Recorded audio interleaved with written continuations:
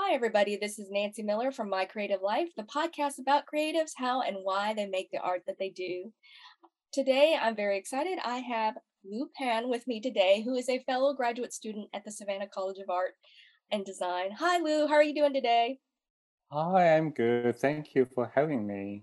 Well, Lou, I'm so glad that you were willing to take the time and speak with me. I enjoyed having the fibers class that we met in. So, for the people who are listening, Lou is actually not an illustration major because I usually interview a lot of illustration majors, but you are not. And maybe you could share with the audience a little bit more about yourself. Yeah, I'm actually I'm trained. My background actually is in interior design. So I studied like in Ireland, in Dublin, as an interior designer. And after graduate from Dublin Institute of Design in Dublin, and I work as interior designer for a couple of years. So I always find like a creativities needs constant learning. So I kind of dig into other field of design. I just find new interests, and then I apply for school in Finland as a study product design. So that's where I was heading at the time. I studied like halfway, and then I transferred to Savannah College Art Design back in 2015. So I continue my product design. So in SCAD, it's called industrial design, I believe. And then that's where my passion kind of shift from interior design to product design. So I design a lot of furnitures, a lot of products, and I find it fascinating to actually came out of idea and find a way to make it happen and make something like totally doesn't exist and come to life. I think that's kind of exciting. Um, Now I'm during my like undergrad study of industrial design. I find my passion also in smaller like a product design, like softer goods, like handbag and shoes. And that's where I had a thought if I want to do a master degree in SCAD and I want to go back to do accessory design as my master degree. So my interest is still in the same field of design, but slowly like a shift from one side to the other. But I think constantly it's just whatever's drive me, whatever's bring the best of my creativities, and I just go for it. Awesome, because I didn't even know until that fibers class that there was a major for accessories design. I was like, you have another major that's for I was just fascinated, and I thought it was so cool how because of your background, like I loved your thought process. I loved how because of your inspirations are so from an industrial and from interiors and all of that. It was just really interesting. I was like, well, that's really cool. I didn't know about that. So I love that. Yeah, I think like in terms of design, I find like everything's connected. It's Mhm. definitely beneficial if you have a different background for what you do now. It give you a new perspective. It definitely help you to do something slightly bit different from other people's do. Yeah. And now you kind of went into why you chose accessory design, but why did you decide to get your master's degree at SCAD specifically? And because it's a big, it's an investment for those who are listening in Yeah. their education and Mhm. further, time away from a regular job. So, why Mhm. graduate school and why SCAD? Yeah, I think SCAD. I think when I apply for undergrad, Mhm. sometimes I just like while I was um, looking at different schools, I think there's perfect thing for anybody. Like everybody, there's a perfect school for them, and not like which school is better than the other. And while I was looking at the SCAD website, in terms of navigation, I think sometimes it kind of speak to me of how SCAD creative people think. And I kind of like follow the way to find the information I'm looking for. Sometimes kind of for me, it's kind of sounds a little bit silly, but I find like it feels right, and that's where I choose SCAD. And also, I think SCAD is the first college contact me without the college kind of apply for. And sometimes I just feel like I'm their first pick, and I will pick them first as well. I think it's just a kind of mutual trust. Same time, it's kind of feel like serendipity. I guess that's the word. I think I just feel like I belong there. And after I got into SCAD, and I just feel right at home. All the people like around me, I feel like they have kind of similar kind of experience, or they have very similar way of doing things. And I find that kind of feel really comfort for me. And in terms of accessory design, um, I was working with a lot of heavy machinery during industrial design. I love the product to produce after that. I think it just really opened a lot of opportunities. But at the same time, I kind of enjoy more like kind of quieter environments, like using sewing machine. I think that's where kind of triggered me of the interest of accessory design is from one of the sewing class I took during my undergrad. Um, yeah, I feel like when I was doing a sewing for the leather to make a bag is so relaxing. it's and I didn't feel like kind of stress for getting homework done. I feel like a more kind of enjoyment when you're doing it. Even though like we all know everybody have very heavy loads in terms of homeworks in SCAD, you always have so much homework, but never during that class I feel pressured. I always feel like, oh, I would like to do more. And then that kind of feeling, I think during that time is that maybe I belong to accessory design because I don't feel stressed. So, and I always constantly feel like I want to do a little bit extra, more than actually the professor asked for. And I think that's always a good sign for picking what you want to do. It's something like you want to do something more than people ask for. I think that's always a good sign. Means you're happy. So, so that's why I end up in a very small department of accessory design, but I find a lot of very talented and also creative professionals there, and I'm so glad to meet them. Awesome. Because I wasn't aware of accessories design as a major, could you maybe explain a little bit more for the listeners? Because then I realized maybe they might not be as aware of what what that is. Like what are you, I guess, focusing on with, because I think with Mhm. accessories, like some people might think it's like just bags, but I assume it's a lot more than that. Um, Mhm. the applications for it. Could you explain that to because I'm not as, I'm Yeah. kind of ignorant of everything. No, no, not at all. Like I took the sewing class from actually accessory design department.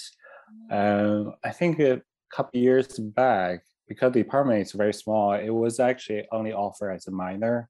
Oh, Um, I think because there'll be more and more students interested in this field, I think departments start to grow, and then they turn into accessory design, like a program themselves. So the accessory design department mainly is there's a two part you're going to learn in SCAD. One is handbags, and the other one is footwear. oh, So what you're going to learn during the class of accessory design is from how you make a shoes from the beginning, how you pick your leather, how you cut your leather, how you sew your leather, and how you put leather on top of they call the shoe last. It's like a form for your foot. It's like artificial shape of your foot. It's gonna look like a green shape and made of plastic. This is how shoes were made. What happened is you cut all the piece of leather and you assemble them together around this shape, and then you sew them together. You take the green shoe last out, and that's where your shoes become the shoes you see in the market. So that's a whole process of it. It sounds pretty brief, but it take actually a lot of different class to learn every skills you need to make a shoes look more finished products rather than just assembled a sample part. So during this class, you're going to go into more details how you sand your leather, how you cut it to make it look more professional, and how you skive it, which means how you make the leather thinner through your by your hands, either by your hand or your by a machine, and how you pick the things to put them together, include of how you glue them, how you sew them, and how you pick a thread, which working with a sewing machine, and also what kind of sewing machine work with what kind of product. So it feels every class is kind of connected. So you learn about sewing and connect to footwear as well as handbag design. So you in SCAD, you're not just learning about how you pick the fabric, how you put everything together, as well as you learn, of course, the computer program you're going to need to make like if you want to manufacture in large amount, you're going to send, you're going to design like a shape. You're not going to cut yourself of the leather by yourself. Most of the time, if you work in the real company, what you do actually you draw most of the patterns on computer, and you actually sign the file abroad. And in another company, they're going to look through it, and they're going to have the material they cut for you, and they make a sample and send to you. So you have to learn the both. You have to learn how to make in SCAD, how to make by hand, as well as how you're going to do more successfully. Like after you graduate, more likely you don't have the machine yourself, and then you how you can make it manufactured. So that's the two parts you're going to learn. And also majority of things you're going to learn is about different type of bags you're going to make and different type of shoes you're going to make. That's mainly the department like what we do in accessory design in SCAD at the moment. I'm sure in the future they're going to involve more as more professors going to be gets bring into SCAD. There's more part. Maybe I'm kind of looking forward to open more new field in terms of accessory, like how people wear, maybe a hat department or anything like that. It's gonna be fun, right? So it's not that many college they offer this kind of program, but if there's a demand, I'm sure in the future you will see there's more program going to come up in SCAD as well. There is such a shoe culture with at least the teenagers, the teenagers that I've taught, like shoes as an accessory as a part of the person's identity, like, and what people young people will invest in a pair of shoes, like I think about what you're telling me, like they would be fascinated by that, like the young because the young guys, it's kind of like interesting, like I didn't realize like how much they would spend on a pair of sneakers, and like how they look at shoes in terms of, I don't know. It's just interesting. It was like you talk to them and you're like, they would love that class to learn how to make it from hand Yeah, and then make their own pair of shoes. They would really love yeah, that. I mean, yeah, totally. Yeah, I think like in terms of like a shoes, they have a different field. When we think about shoes, we saw just shoes we wear, but when you go in a little bit deeper, there's so many branches you can go into. A lot of people are into sport, so you will see a lot of sneaker designers. And if you're into fashion, you can design for shoes for catwalks, for red carpet. Like there's like one-off shoes you're going to design, so only like a showing off. Also, you can be like an artist going to a field like design shoes for sculpture. It's not wearable, but it looks cool. So they're all different kind of things you can do. It's really is what kind of people interested in. In terms of like shoe design, is there's a lot of creativities to experiment I think that's the way for a lot of young people. It definitely like there are like a market. Also, there are people like to collect things. You know, people like to collect stamps. There are a lot of people to collect shoes. I'm sure. Yes. So And even the yeah. teenagers, because they would, it was interesting. One day I noticed they brought in a box of these Nikes and they like, I was like, okay. And then they switch them. I was like, oh, what are you Mm. doing? And they were like, oh, well, these are really special shoes. And I'm switching, like we're exchanging, but we're just limited time. It's like borrowing, but they wanted to Mhm. change up the look of their footwear so they would swap with each other of equal value. It was just kind of interesting, like it was just interesting. I was like, oh, you're renting each other's shoes. And it was funny, like, because they were so into what they were wearing in their footwear, like there would be a fire drill and they'd be like, oh no, I can't go on the grass because I'm wearing my good sneakers. They were like, these are $400 sneakers. I'm not going on that grass. I was like, it was so funny. Yeah. There's a fire drill. I mean, what if it was a real fire? Well, we'll wait when we get to that point, then we'll see if we get our sneakers messed up. But Yeah, go I ahead. totally get it. I totally get it. Yeah, I think like when you love something so much, you try to protect them like your baby. Yeah, I noticed like I think when I was in high school, Mhm. I think one of my classmates he loved his new shoes so sneakers so much, and he have an eraser just dedicated to clean his own shoe soles. So so he clean it every single day, make sure it's perfectly clean. So this how he treat his like a little baby shoe like his own baby. Yeah, I totally get it. And it's fascinating because then it makes a really good fit for you because of your industrial design background, like the manufacturing of it, and then how that is mass produced on a large scale. Have you found Mhm. that because of your experience in working, because of your background in industrial design and interior, does that help inform like how you think of your projects for I accessories? think I think it does give me new perspectives because I think a lot of footwear designers, if their background like from footwear design, they are very focused on how can I make these shoes look better. As my background is different from interior design, I look at shoes as a different functions. So I look at the furniture sometimes. I look at like a shoes look like a building and then turning building into a shoe.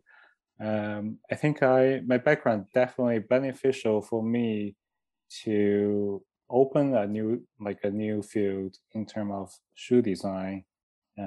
Because I don't think as a shoe designer, I think of as an interior designer to design shoes or industrial designer as a design shoes. It definitely like help me. Like I think it's more interesting for me to do something different than just constantly doing the same field. Yeah, it definitely helped. Oh, that's fascinating because Mhm. you're like the first accessories design major I've met, and it's just like it was fascinating just hearing, when you guys talk about how you're looking at your approach, and then like even like the depth of research you were doing on some of the patterns, be like, well, you could do this process to get this result, and like it was just really interesting because as an illustration person we just kind of hand it off and then it's your problem, but it was fascinating because you were really interested in that, and I thought, oh, I didn't know you could do those kinds of things. Yeah, I think like I always interested in materials. I think maybe that's some field I'm going to look into in the future as well.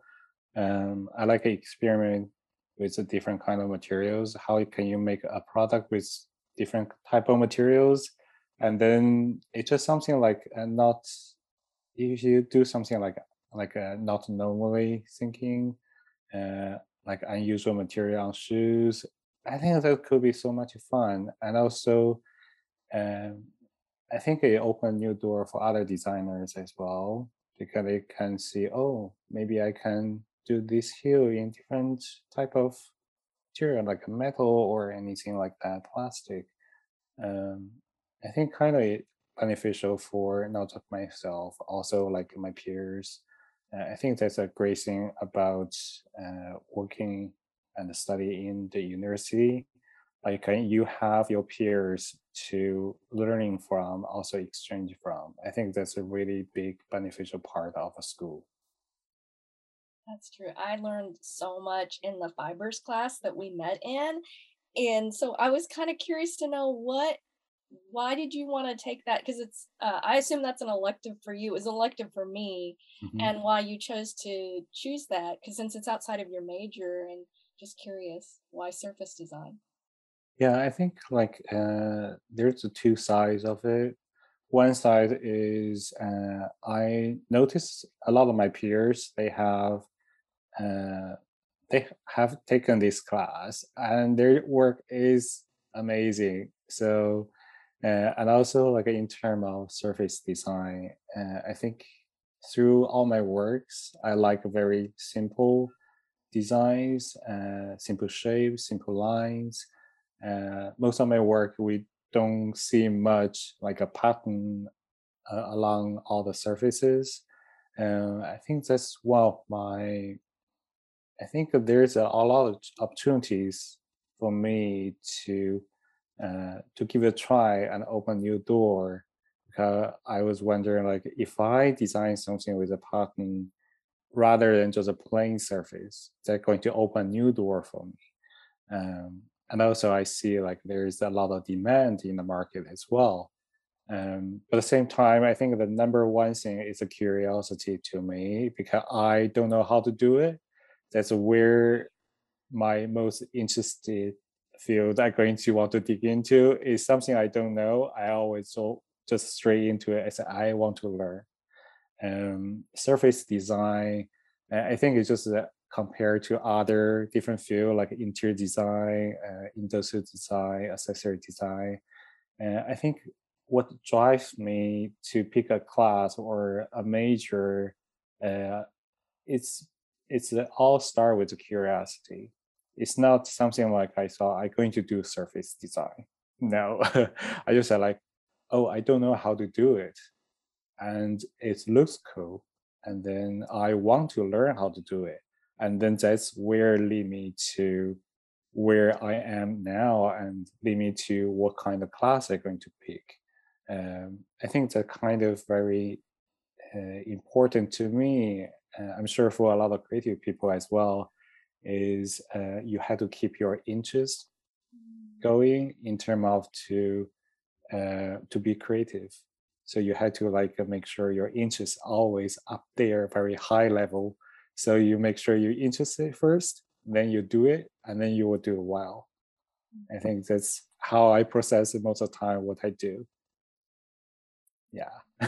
Yeah, I agree with you because it's like sometimes as a teacher, an art teacher background, I feel like I wish they, because we have all these standards and we're like teaching towards these standards in K through 12, and I feel like there Mm. should be a standard for fun. Like there should be a standard like, Oh, totally. are you having fun? Will the student enjoy and have fun and learn? Like it's assumed they'll learn something at the end of the day, but I feel like it's almost like it's not appropriate nowadays because they're so education academic focused, and then we kind of leave Mhm. that off the table. And I go like, I feel like fun is very much tied to being intrinsically motivated to learn more. I don't know. Do you find that? Yeah, I think fun is, I would call it like a cherry on top of a cake. So I think fun is what make you stand out as an artist. So as like when we go through all college and everybody taking the same class, if you just do a homework and get a good point, get an A plus, the end of the day you have it's a paper. But if you're having fun, after years later, you keep doing what you think is fun could end up your future career. And also you could stand out with the crowd because you have so much fun, you don't want to give up what you do. And that's where actually probably leads to a lot of breakthrough. Is it's not just for artists as well as like a scientist. When we look into a mathematician or biologist, they are having fun for doing what they do. That's why how they actually, achieve more than average and how they stand out, how they get a Nobel Prize. You know, just seeing, I think we missed a lot in education is people think score is the best thing they're going to get, but they didn't realize what's actually most important thing is we missing that kind of curiosity as a children, as a child, is we had fun, and what fun lead to is just an open field of opportunities. It's like open a field of unknown. It's just I think the potential of that is way more beneficial than what kind of score we're going to get.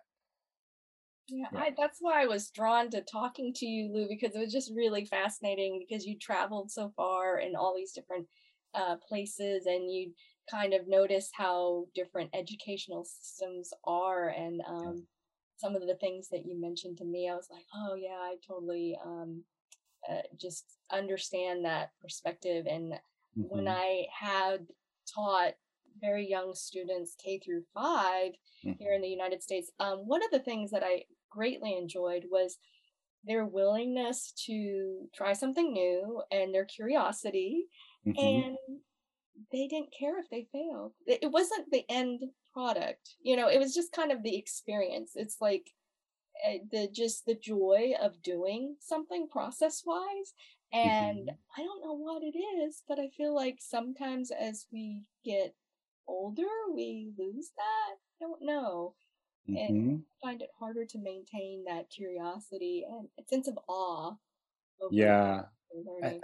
I think one thing is like when we grow up, a little bit getting a little bit when people grow up a little bit older and older, and we are more afraid of failure, like as we grow up, and we think like failure is have so much weight in terms of what we do. So what happens is more failure we're afraid of, and it kind of limit us to not doing a lot of things, not trying a lot of things. And then as a like artist or creative people, I think that's one thing we need at least is not trying to fail. And I thought like maybe dictionary should have a better word than failure in terms of in art. Maybe we come up with a new word, not failure. Maybe something like, oh, it's like almost there.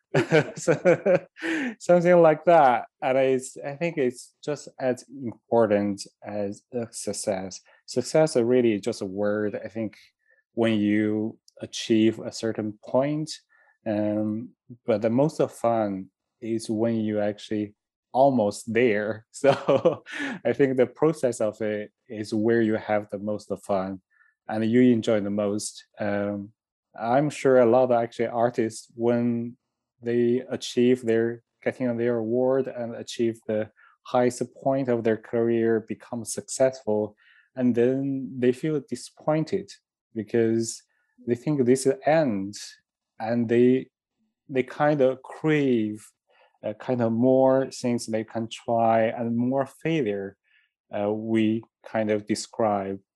But the failure could be like the best part of what we do, and it is the best part of what we do, and it's just how we perceive this failure. It really is about perceptions. I think it's if it's having fun, this the failure is more like a positive word. We can see maybe failure is just something we can have fun and laugh about, and rather than feel sad about. So if we every time we fail, we laugh, and we kind of bring this kind of joy energy to ourselves, and then gradually I think we're going to enjoy more failures rather than afraid of failure because we feel happy every time we fail. So I think like the key is when we're teaching them, maybe like when they fail or something, like maybe we should reward them for not uh, succeed, but have the courage to try, right? I think that's the most important part.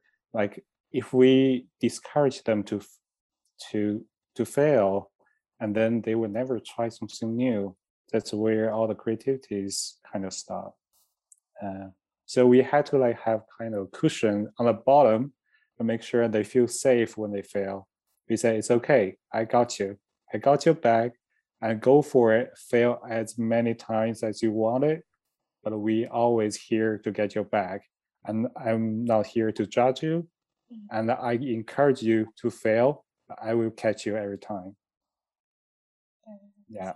Yeah, I felt that vibe from you in class because you're very supportive and so kind, and you had really good feedback about stuff. So, um, and just your philosophy about learning, I think it's really, yeah, I think it's something for me. Like I had to get to, I think it's because I taught for so long. Like I don't know that I would have that same um thought about failure if I hadn't taught for 11 years, because then it was seeing students when they struggle, or like, or the enjoyment that they got through the process, and realizing, oh, it's really about this process that and what you learn from it. And then the failures, I found that it was so much sweeter when they were successful because they'd had all the other things and they realized, like, oh, this was really worth it because I think the success they got out of it, yeah. And even if it was something simple, like just making something out of clay, or learning how to weave something, or just doing something on the computer, digital art, it was that feeling of accomplishment they got from the trial and the error. Yeah, I totally agree. I think we should have like a class just to dedicate like a math, like a mathematics, biology, and another class called not to succeed, something like that. Or just like try to fail as hard as you can, or something like that. Like just want people to have fun, and the thing is like you will always surprised how much creativity you're going to get out of that class compared to the rest of them. So if you not buy the book, you're going to create your own book. So Awesome. yeah, I think that's the best part of all the children. So much creativity going on in their heart rather than adults, I think. You've traveled to so many different locations. I was fascinated just listening you talk about your Yeah. travels, but do you have a favorite place that you were just like, the place, the location, it made it just really special for you to learn, or to, the culture? I think in terms of study, I think my favorite place is Finland. Um, Um, I think like when I was looking at sometime I look at news, they talk about um, like a Nordic country, they are very proud of their education, and a lot of people like they were thinking the first thing they so how much money they put in their education, and how much they invested in their school, in their student, and and then because while I was studying there, I realized that's not the whole thing. It's never about the money, like how you approach your student, how you educate them is uh, is like how much freedom you give to them.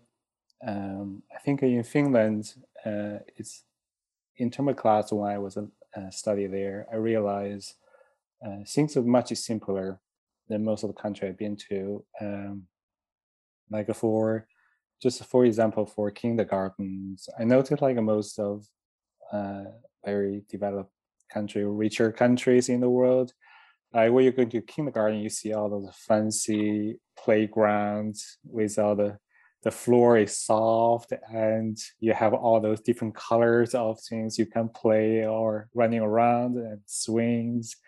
Um, when I was in Finland, I passed by a kindergarten so often, almost every day, went to school, and I saw their kids and hear they laugh. I was always wondering, like, so how are they so happy? Like it doesn't seem like the whole playground they have anything. Only thing I notice there is like um, a little bump, like a little hill made of sand and dirt. Mm. And also on the side, there is a like random tire from the car they just dispose there. And all the kids running around the garden, they kind of start to inventing their own games. It's like how you can invent a game for yourself to play and happy just what you have with the dirt and the random tires for a car. And all the kids is just laugh so much and they have so much fun around it, and they create their own games. How you create a game to run the tires or jump in the tires, how you do something different with just a dirt on the ground. I think this kind of simplicity of lifestyle in Finland really make people more creative. Uh, so make people think differently. Um, when I was living there, also I noticed like um, they have a drying rack for drying plates. So we know like drying rack nowadays we put on the side of the sink often, right? For most of the people here at other place. So what they have is a cabinet with open bottom, and drying rack is inside, so the air actually can go in through the cabinet to dry them, and the drying rack is over the sink. Uh, and the water going to straight drip into the sink if there's actual water. So they never really use as often like use a dryer, heat up the whole plate to make it dry. They use an air dry. So something like simple like that is like they never have everything.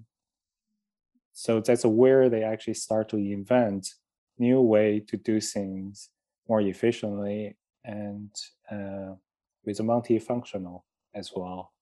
I think that's quite important for a lesson for me to learn is the less you have, the more creative you will be.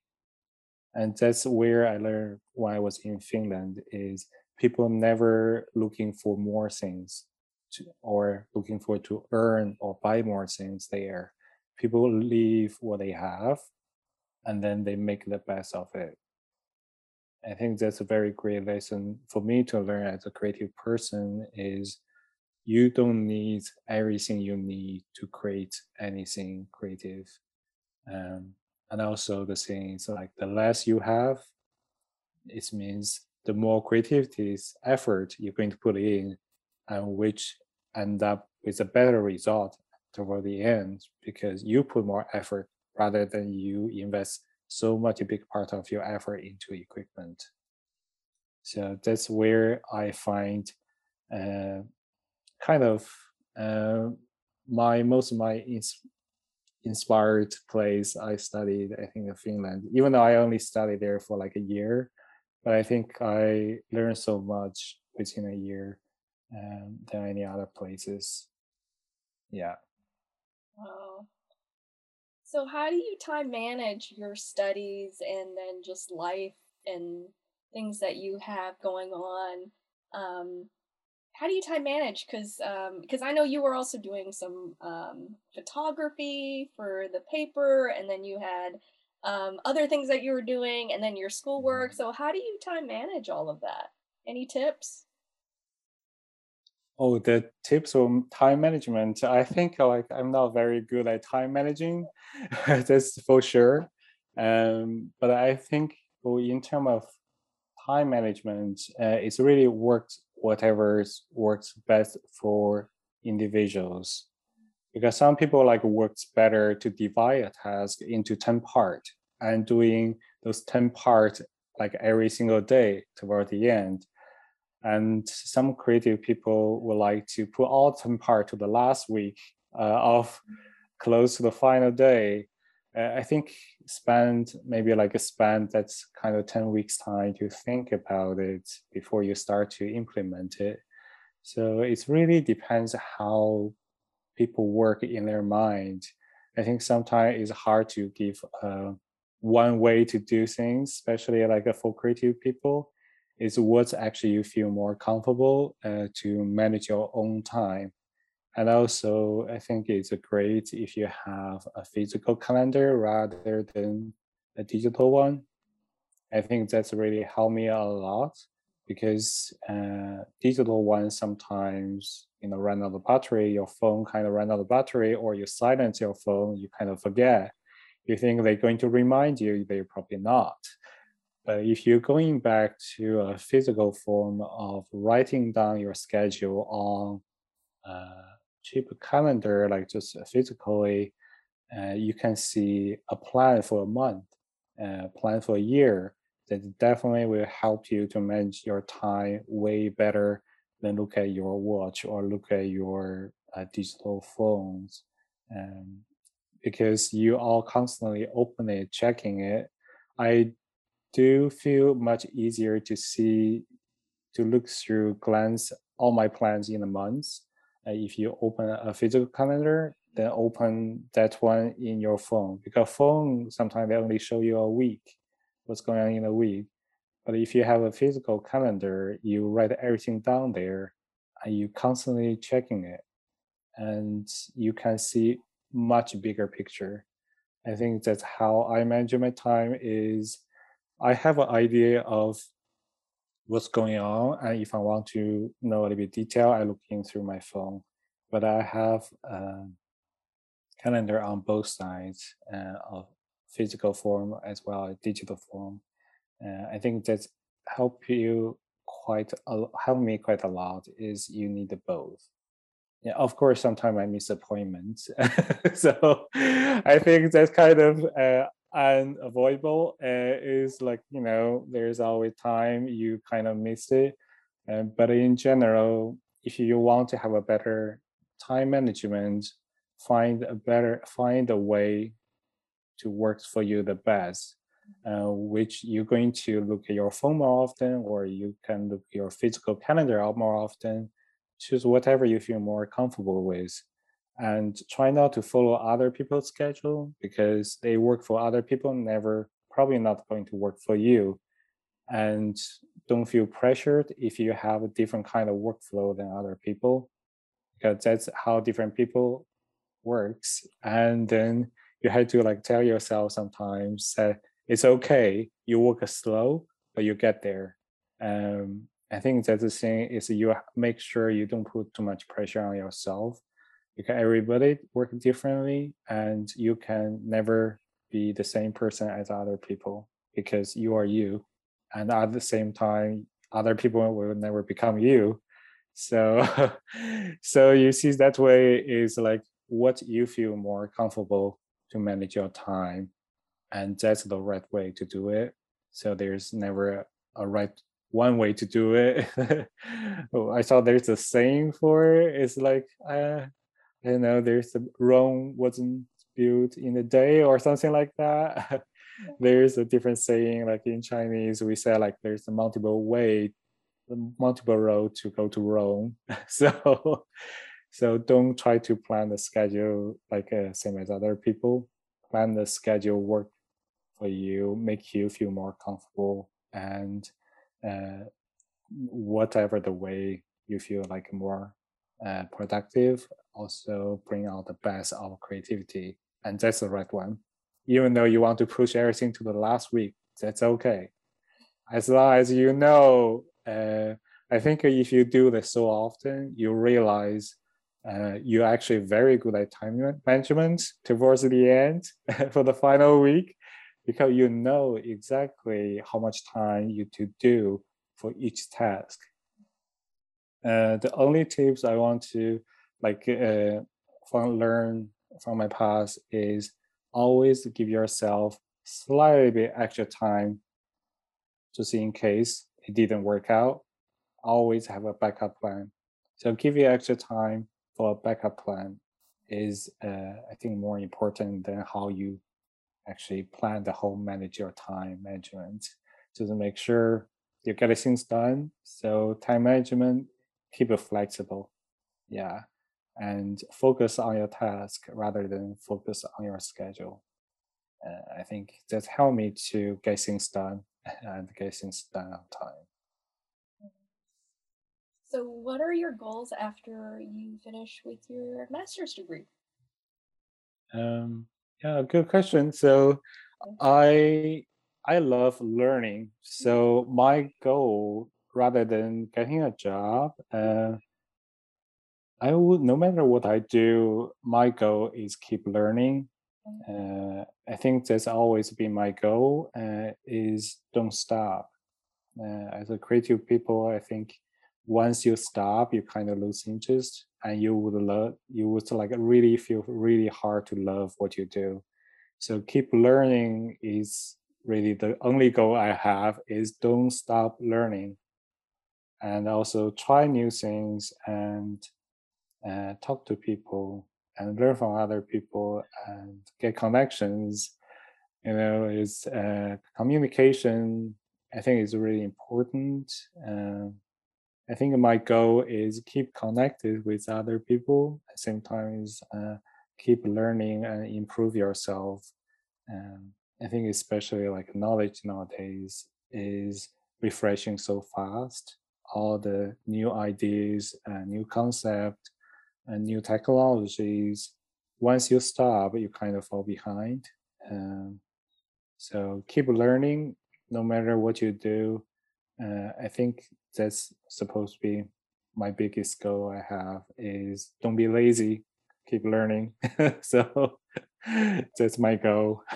So That's yeah, very good advice, Lou. And yeah, like, even when you don't feel like it, because there are days when you don't feel like, oh, I really should get back to my desk and work. But so yeah, I think learning, yeah. having that joy to keep learning, and I think that's what's kind of really fueled me for graduate school and all the things you've Mhm. offered as advice.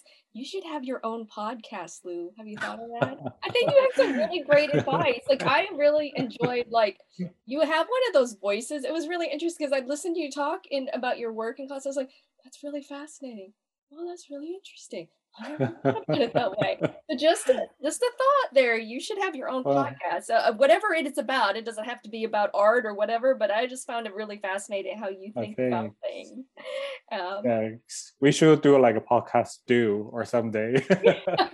well, you are always. I would love to have you come back. I always love having repeat visitors because the interesting thing, because you Mm, kind of touched about I think depending on where you are in your art mm, journey, it just kind of changes, and I think it's very yeah. natural. Like what you were interested in your 20s, 30s, 40s, 50s, it's all going to change. And so every time I Mhm. have a guest who comes back, and it might be like, it's been interesting, it might be like 2 or 3 years. The coolest thing is the things that they told me or mentioned, like sometimes that has gone into fruition, or Mhm. sometimes it's what they're interested in has changed, Mhm. and we all evolve. And I think that is completely Yes. normal. Like Mhm. you said, if you're just kind of nothing's happening, then you're just kind of stagnating and nothing is changing. So I think it's Yeah, so I think it's quite important for like creative people. Um, Maybe that's why I didn't choose a business study. Nothing against the business study, but I think it's, if you're doing like a business or you're doing accounting, I think it's consistency is very important. If you're doing science, consistency is very important. If you're doing like creative field, consistency is the killer of creativity. So we need something random, unpredicted, to keep us kind of interested for the things we do. So it definitely like, for me, I think I pick a good field because I think one thing I feel like I have very short memories, which is kind of beneficial in a way to me. So I can hear, like I can listen to podcasts twice in a week, same podcast in a week, and I saw like I learned different things. I kind of don't remember I listened the last time, I can laugh the same joke twice, like in a very short period of time. I feel like this is a gift. I think it's great for creative people. Have a, sometime I have like a short memories and kind of beneficial me in a way because I can start over a new perspective from time to time. So I think no matter what everybody do, make sure it works your best advantage of who you have and what you have. I think it's just the way to kind of success or the way to progress your career. Yeah, it's definitely like that for me. So, Well, thank you, Lou, for sharing all of that. And where can the audience see your work? yeah, I think I'm quite active on Instagram. I think it's a kind of a new text message in like 21st century is Instagram, right? We Yeah. kind of forget we can text people through their phone, but we always text people through Instagram. I think my Instagram is like panlu.create. So PANLU dot CREATE. So that's where my Instagram account is. From time to time, I think I like to share things, how I make things. I love like other creative people give feedbacks and exchange ideas. Also, I love to teach other people like how I do it, and in that way they could find a new way to do it. I would learn from them as well. I think that's how this art community grow and how we all grow and how keep everybody's grow. I think that's very important in terms of what we do as a creative people. Nice. Well, I'll put the information in the description box of the podcast. But thank you, Lou, for being on here. And thank you, everybody, for listening. Please like and subscribe and have a great day. Thanks. Bye. Thank you.